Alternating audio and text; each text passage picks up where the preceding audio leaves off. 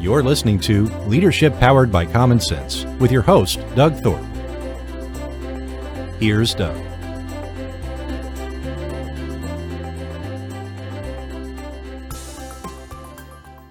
Hello again, everyone. This is Leadership Powered by Common Sense. I'm Doug Thorpe, and today, this episode, we are going to deal with mindset.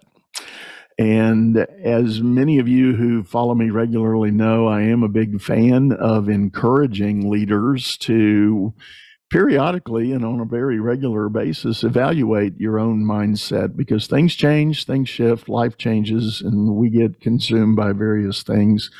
But having the right mindset is going to do so much more to help you achieve the goals and objectives and strategies that you want to get into. My guest today is a lady named Elizabeth Lewis. She is a specialist in this area. So, Elizabeth, welcome to the show. Thank you so much, Doug. I'm so excited to be here. Yeah, glad to have you on board. Before we dive into the meat of the subject, tell us a little bit about your background and your own journey, the experiences that have led you to where you are right now.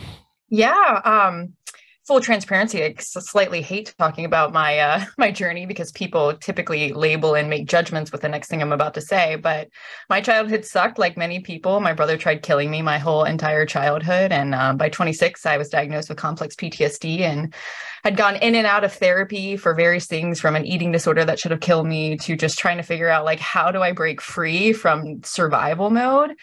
And not to sound conceited, but no therapist could really tell me how to change. They just were more like, oh, your story, oh my gosh, tell me more. You should see me every week. And I'm like, great, like, I don't want to talk about it. I want to change. And so long story short, I got kind of frustrated with my last therapist. And I was like, you know what, I'm just going to go get my own psychology degree. I'm going to figure this out on my own, because like people, they just don't know. And so that's kind of how the cookie crumbled. I got my first master's degree in positive psychology with a subspecialty in coaching psychology, started becoming like a neurology, neurobiology, neuroscience, like freak, and couldn't get enough.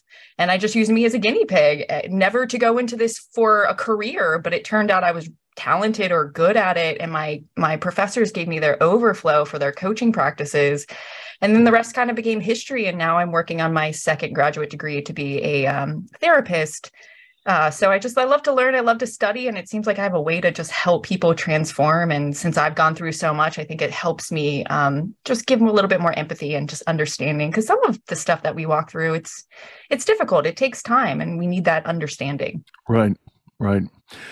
And I appreciate you for being really transparent on that. You know, and that's actually why I like leading off every show with asking my guests to kind of share a little bit about their background, because we all have something. An old pastor friend of mine used to say, "There's a story in every pew," and I like that, and it is a reality, and so I applaud you for the commitment to making the change and finding answers and doing things. And I know there's going to be people that are listening right now that didn't particularly have a challenging, childhood or anything. They grew up in a fairly, I guess, what you could call normal, whatever that is, home setting. But, the reality is we all accumulate thoughts and opinions about the world around us and how we're doing in it. And it does set up that mindset that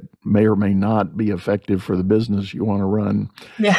So let's just maybe start and talk a little bit about that idea of mindset. So from your view, where does mindset fit into the success equation for someone who wants to run a business? I think it is the equation. I mean, you can't do it. Everything runs through your brain and your mind, two different things, right? We kind of talk about them interchangeably, but they are two different things. And depending on how you're viewing yourself in relation to the world and your worthiness, that's going to change how you see certain things, or really your own belief in yourself. Like if you don't see yourself as worthy, you're going to have a harder time running a business, because you have to have self-confidence. But if your self-esteem and your self-worth is shot, you're not going to have great self-confidence at the end of the day to the degree you would if you had that self-worthiness, can't talk, and self-esteem. So I think it's everything. Yeah. I think when we were in the green room teeing up to come online here, we were talking about the idea that so many times people dive into business, and this is true in the small business world, the mid-cap companies, and all the way up to large corporate. You kind of get in the trenches and you start thinking about things like strategy and strategic planning and budgeting and forecasting and all the nuts and bolts of running the business. But as we said, if you don't have the right mindset, all that kind of immediately goes out the window. Yeah, it does. And I don't know if this is like a duh comment, but one of like my biggest like, oh my gosh moments when I started in business coaching and executive coaching is I thought business was really more tangible than it actually is at the end of the day. There's not these like clear-cut strategies. So if you don't have a healthy psychology and inter and intrapersonal relationship, then it's going to be difficult to implement that strategy because business is trial and error. And what worked for one company isn't going to work for another company necessarily. And so you have to be able to listen well and be able to pivot and all of these other psychometrics that help us succeed in business. If they're low, you're going to have problems. Yeah. You know, I may be jumping too far ahead here, but it's on top of my mind today, right before we started recording. I actually had a coaching appointment. And the topic on the table was this new modern buzzword, emotional intelligence. You know, and this happened to be a download session reviewing someone's survey they had done on emotional intelligence. Mm-hmm. What do you do in that realm of trying to talk or address emotional intelligence with the leaders that you work for? Well, one thing I like to do is I run them through a performance development assessment, which gives me like an X-ray of their mind, you could say. So it scores them in 23 psychometrics that we then compare to their job description. So personality traits and psychometrics I'll use a little interchangeably here. And then from there, we just look at the scoring and we work individually on each one that's low to increase it. And what's really nice about this is it allows my client to see exactly what's hindering them to a degree. I mean, all of this you got to hold a little bit loosely, right? We can't make it, but so simplified. And then, you know, through being intentional of either giving them the education or the awareness and helping them grow it, all the other psychometrics typically go up or go down depending on what we need to do. And that allows for a lot of change. I mean, emotional intelligence really requires being self-aware and stop being so addicted to yourself. Like if you're stressed all the time, there's two things that I know about you. Most likely you've never lived in a calm environment, especially as a child. And number two, you're a little addicted to yourself because when you're stressed, you're only thinking about yourself. And so it's learning how to shift and kind of decrease some of those narcissistic tendencies to really, you know, humility. Like it's like we've lost humility in the world. You have to humble yourself. Yeah. You have to like grow up. You know what? People project all the time. And typically what pisses you off in someone else is what you do to other people. Exactly. Yeah. That's one of the very basic tenets of psychology that I've always believed in. You know, the very thing you want to point out in others is usually a really bad habit you've got. So, exactly. You know, on the topic of emotional intelligence, what I've come to try to tell my clients is they need to understand that, number one, just because it's highly popular right now, there's a lot of teaching and coaching around it. It is just, in my humble opinion, it is just one of many tools you can put in your leadership tool bag. Agreed. If you take an assessment and you come out incredibly low on emotional intelligence, that doesn't mean you can't run a business or lead a team. Right. It just means you might be missing some opportunity for a couple of notches up the scale on effectiveness and success. So it is always a function of investing in the time and energy to do the study and decide if there's opportunity to grow as a leader. Yeah. by somehow improving your emotional intelligence.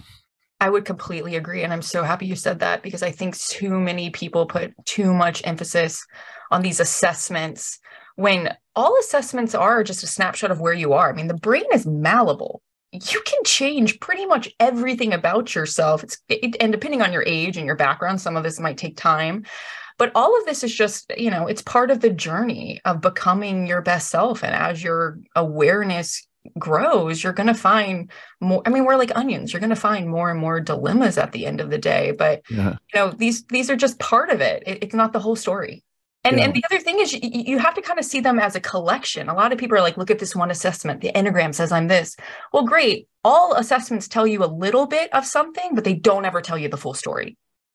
And it's always dependent on your mood when you take it. I mean, you could take an assessment one day and then the next day take it and get a different result because your opinion about yourself is different. So you have to hold these a little bit looser than some people want to see them. Yeah. I think that's a very good point and a very valid. And one thing you said just now in the idea of your brain being malleable and wanting to change, if I've observed anything in my trips around the sun, I think the one differentiating factor among leaders is whether or not they have a willingness to change. Yes, and that's the key. You can't help someone who doesn't want help. Right. And so I often, if I meet someone who says they think they're interested in some coaching or some business advisory work, my first question is how willing are you to change? And do you call yourself coachable? Right. I know that's one reason I put my clients through a psychometric assessment, because sometimes I've run into people who say that they're willing and they are coachable. Push comes to shove, no, they're not. And so, especially when you have low trust and high assertiveness, you're just going to argue about everything. And if we put that low coachability in, we're just going to want to pull each other's hair out. Right, right. And it's going to be a fix-it job. And I get those calls. I get those calls too from HR, and they say, well, the board says we need to talk to this executive and, he needs to change his behavior. And it's like, yeah, but does he want to change? And yeah. Don't know, and if they don't, I consider it a fix-it job, and I don't do that. I'm not a body repair shop. But you can't. I mean, when someone has that degree of avoidant behaviorism, there's so much there. And, it's like narcissism. It's typically fueled by intense insecurity and fear. But you can't help someone unless they want it. Let me ask you, related to this, and I know my questions are going to sound kind of random today, but my mind is spinning very fast. Talk about the classic smartest guy in the room syndrome. I've run into clients who profess to be struggling with others around them who project as the smartest guy in the room, and it's real off-putting. It certainly impacts teamwork in a negative way. Any thoughts on my real question is, if I'm sitting here challenged by someone who always shows up that way, what's the best way for me to kind of crack through that? Well, if I understand you correctly, it sounds like these are the types of individual who just are always arguing from a place that they have to be right. Yeah. And, personally, it's a losing battle. This is where you just got to kind of humble yourself and move on. I mean, you can always call someone out individually, assuming like there's authority there or there's respect. But when I'm in conversations and I realize what we're talking about isn't really what we're talking about, it's more of a power hunger, I personally just remove myself, because there's no point. At the end of the day, you want the power. So I'll just call it out and say, you know what, it sounds like we're just talking about who's right or wrong. And right and wrong is not as simplified as people want it to be. I mean, perspective is perspective, and we can't really say what's right or wrong. So the psychology of somebody who has to always be right, usually it's more of the choleric, dominant personality, kind of the a-hole personality, not to be inappropriate with language there.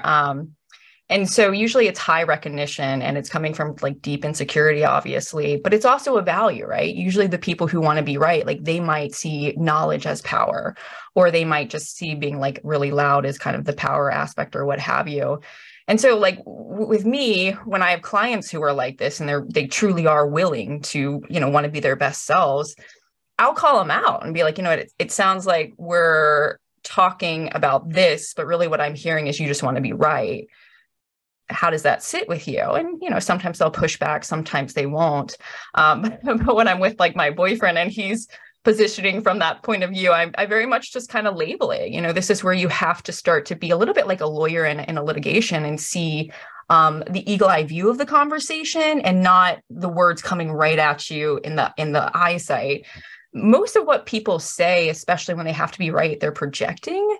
And so you can kind of use their stuff against you, but some of this is like, you got to pick your battles. You can't just be there constantly calling people out. Usually the people that are the loudest are the most insecure. Yeah. I've had some success with clients that have struggled with this by encouraging them to approach the person with a statement that basically says, hey, Bill, hey, Sally, you know what? Every time we get together, you seem to need or want or show up as the smartest person in the room. And I want to just give you that. Yeah, exactly. I want to declare you are. Mm-hmm. We don't have to keep proving it. We don't have to keep demonstrating it. And there's an issue that I would like you to consider, and that is when you do that, it totally disrupts our ability to problem solve and find collaborative solutions. It just derails the team effort. And I was dealing with an executive at one of the large oil and gas companies, and he was lamenting a challenge like that. So we went through that discussion, and I said, any chance you can do that soon? And he laughed and he said, I got to take a 4-hour plane flight on the company jet with this guy. And so I guess I'll do it. We'll be captive and we'll see how it goes. And I said, well, okay, well, good luck with that. And next time I went in to see him, he said, you know what? He said, it was amazing. Yeah. He said, I said what you said almost word for word, and so just looked like I'd hit him with a brick. Mm-hmm. And he said, oh my God, I am so sorry. He said, I do not do this intentionally. I am just incredibly passionate about our work and the technology and everything we're doing. And I study and I'm well read, and I know I do that. And is that really the way I come across to everybody? And my client said, yeah, it's pretty much it. That's awesome that he was so open to hear that feedback, because I know a handful of my clients, if I said it in that way, it would trigger them to be very defensive. Yeah. So and it sounds like this guy had a lot of respect for his executive as well, which is very necessary if you're going to call someone out. But again, like when you can label somebody's behavior, it just kind of, it helps the other person, kind of like look at their behaviorism in a different way, because to your point, like we don't always know what we're doing or how we're coming off until someone says it. Yeah. So to the point of being open, that's so important then to recalibrate. Yeah, for sure. Well, as you start working with people, Elizabeth, what are some of the entry points that, are there common themes that people bring to you and say, I want help with? Oh gosh, there's a lot of common themes, and it typically depends more on their personality and their temperament, what their like core frustration might be.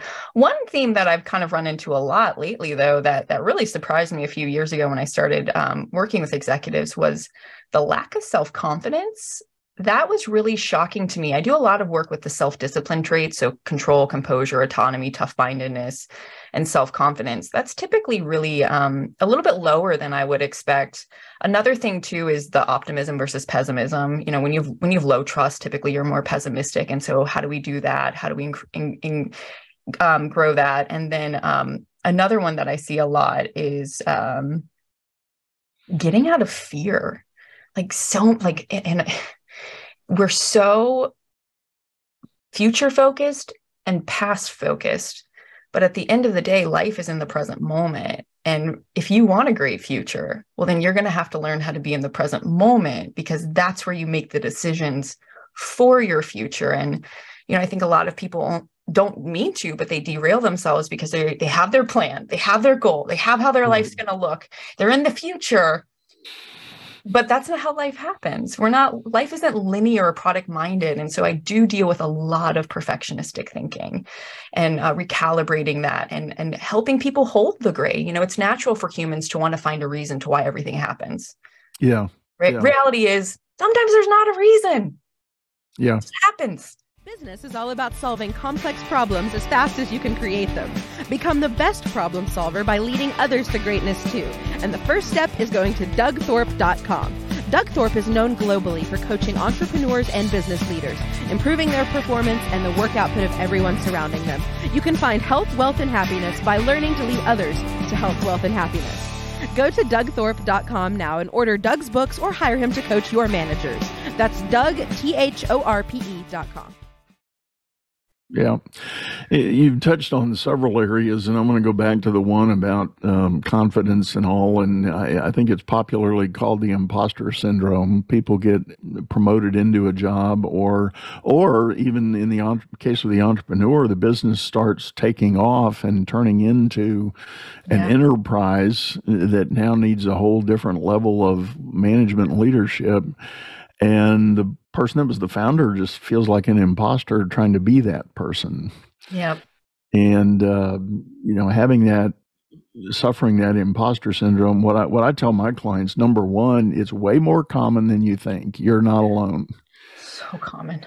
And people that are rising through a career, especially in big corporate, at some point in time, you're always going to have that. And you don't have to wait to be elected the CEO of a company to experience that. It can happen at every other level up and down the chain. I think there's a lot of mothers and fathers who probably have it. So I don't even think it really even resonates to the career. I will say a lot of times people have imposter syndrome when they're unclear about their job description and how it fits into the company's big picture, and when they're unclear of how their work fits into the company's big picture.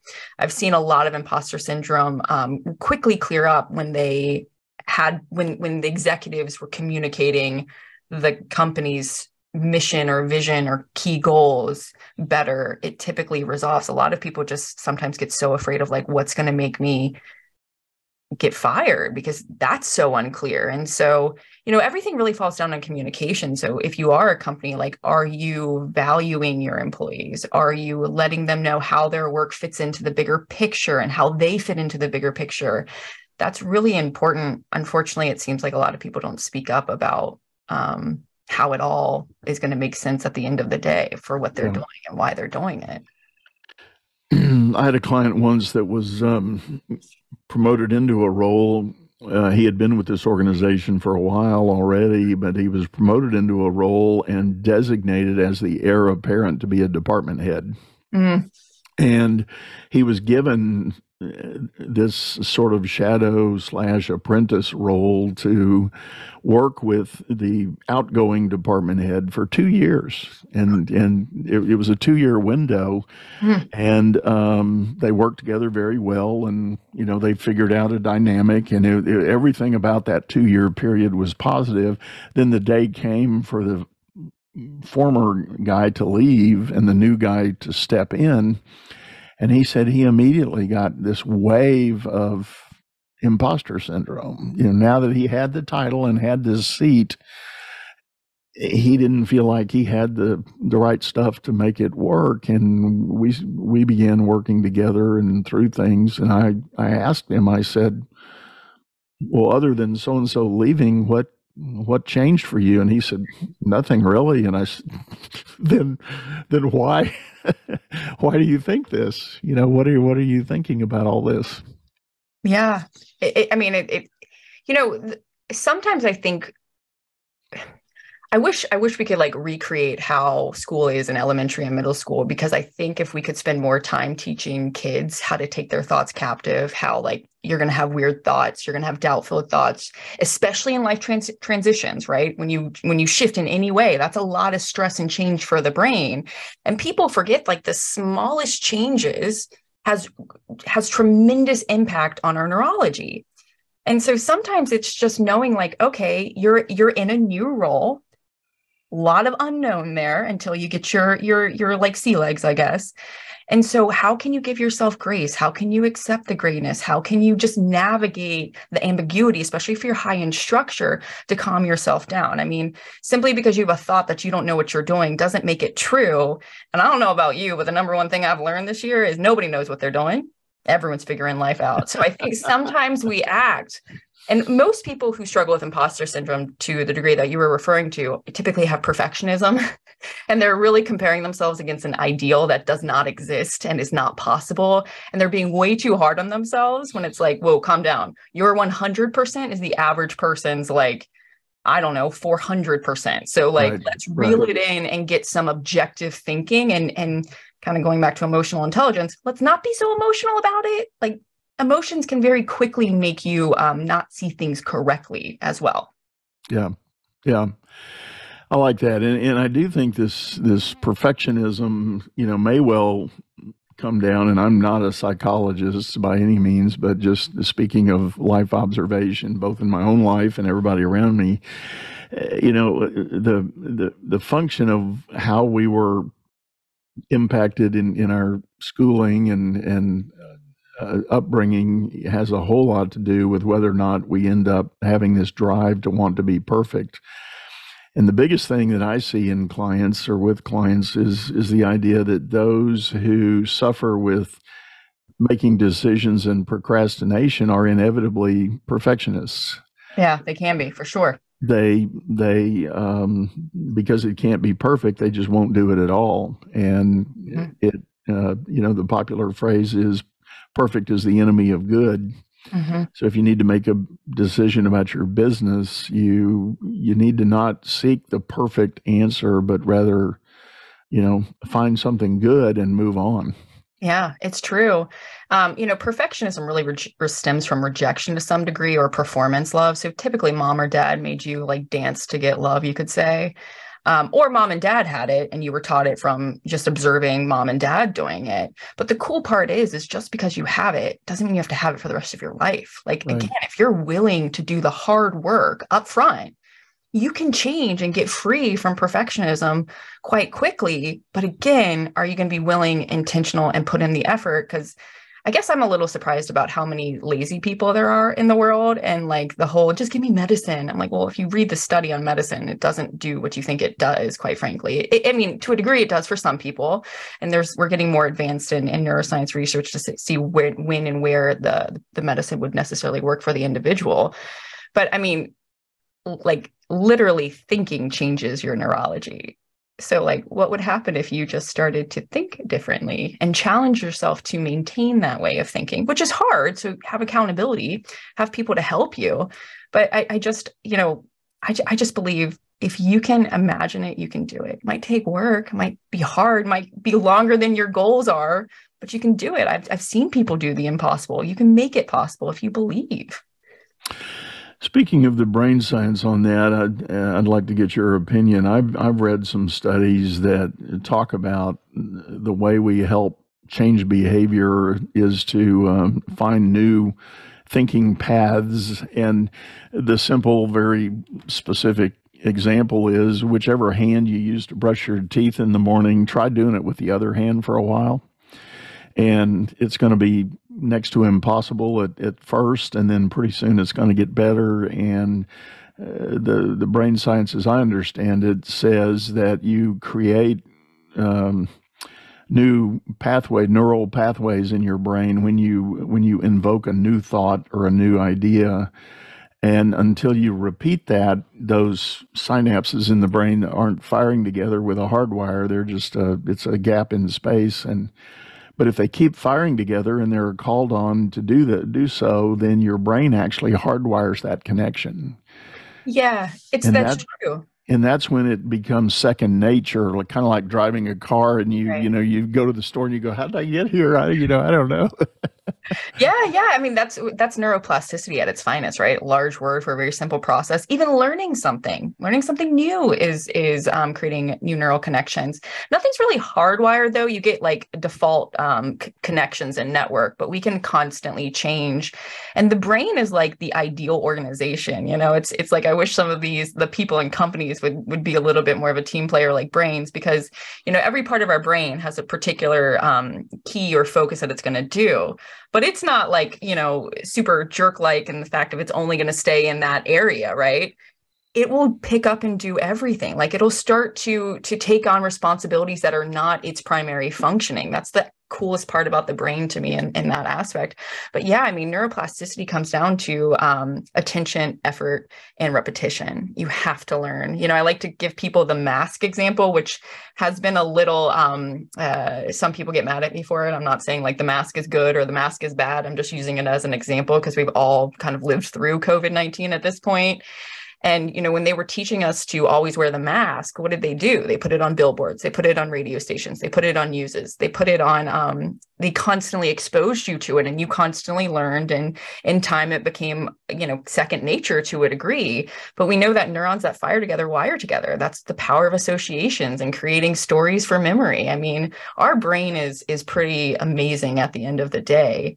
But if you want to change your habits, if you want to change your neurology, the best way to do that is making really small changes in your thinking, in your environment, in your habits, and in your behavior. And in time, they'll grow to larger ones. So it is all obtainable, but we got to stay in the moment because it's super easy to get overwhelmed with. So I may be delving way too far into the psychology of things, but in terms of healthy mindset, there's also a lot of teaching about, be careful who your friends are. The circle of people that you associate with have such a heavy impact on how you think, how you believe, what you do. And if you're wanting to make a change, sometimes you got to think about changing people. I would say always, this is big with addiction. If you are an addict and you're trying to recover, one of the first things they say is be mindful of your friend groups, because the way the brain works with memory is the brain can get cues from your environment. That's why, when someone who's a drug addict, you typically can't put them back in the environment that they were in using, which usually includes their friends, because those environmental triggers, I guess we could call them, cues the brain to say, hey, you need to go and get whatever. Because when you're addicted to something, the brain reorganizes itself to say you need that substance in order to survive. That's why the cravings become so difficult to kind of ignore, because your brain is saying we are not going to survive unless we get this. So changing your environment is very, very important. Well, again, I know my questions today have probably been very random, so I'm going to ask the audience to bear with me, but I'm fascinated by this stuff and find, and I am reflecting on a lot of the popular discussions I'm having with clients. Let me ask you one last thing. Okay. You mentioned the mask situation in COVID. There's a lot of talk and study that is being done post-COVID in the work world about the mindset shifts that employees have made. So now leaders of businesses are finding whole new challenges with their workforce. Yeah. And I've read articles where some have actually declared it an individual kind of PTSD that people suffered because at some stage in the whole COVID scare, we all dealt with our own sense of mortality, because, the first 90 days, nobody knew what COVID was. It sounded like the whole world was going to die. And, what are we going to do about that? And of course, I don't want to get into the discussion about what the media did or didn't do on all that. But the reality was people took huge emotional hits trying to figure out what life needed to be about. Yeah. No. Yes. Is there something particular you want me to speak to on that? Well, I guess that was a long-winded build-up to say, are you seeing, or have you in your work, are you seeing any focus on this idea of the new mindset that employees have going back to work after being released from the COVID lockdown. One of the things that I've ran into with some of the companies that I've worked with, and it's been more of the like blue collar companies where I've seen a lot of this, is employee retention. Because, again, not to go political, but when America just kind of gave out money to help people because no one knew really what was happening, it changed a handful of people's work ethic that was already, we could maybe argue, was kind of crap in the beginning, and now it's like super crap. And, with the increase of a job needing to pay all your bills and the expectation of what some of these employees have, that's been really challenging.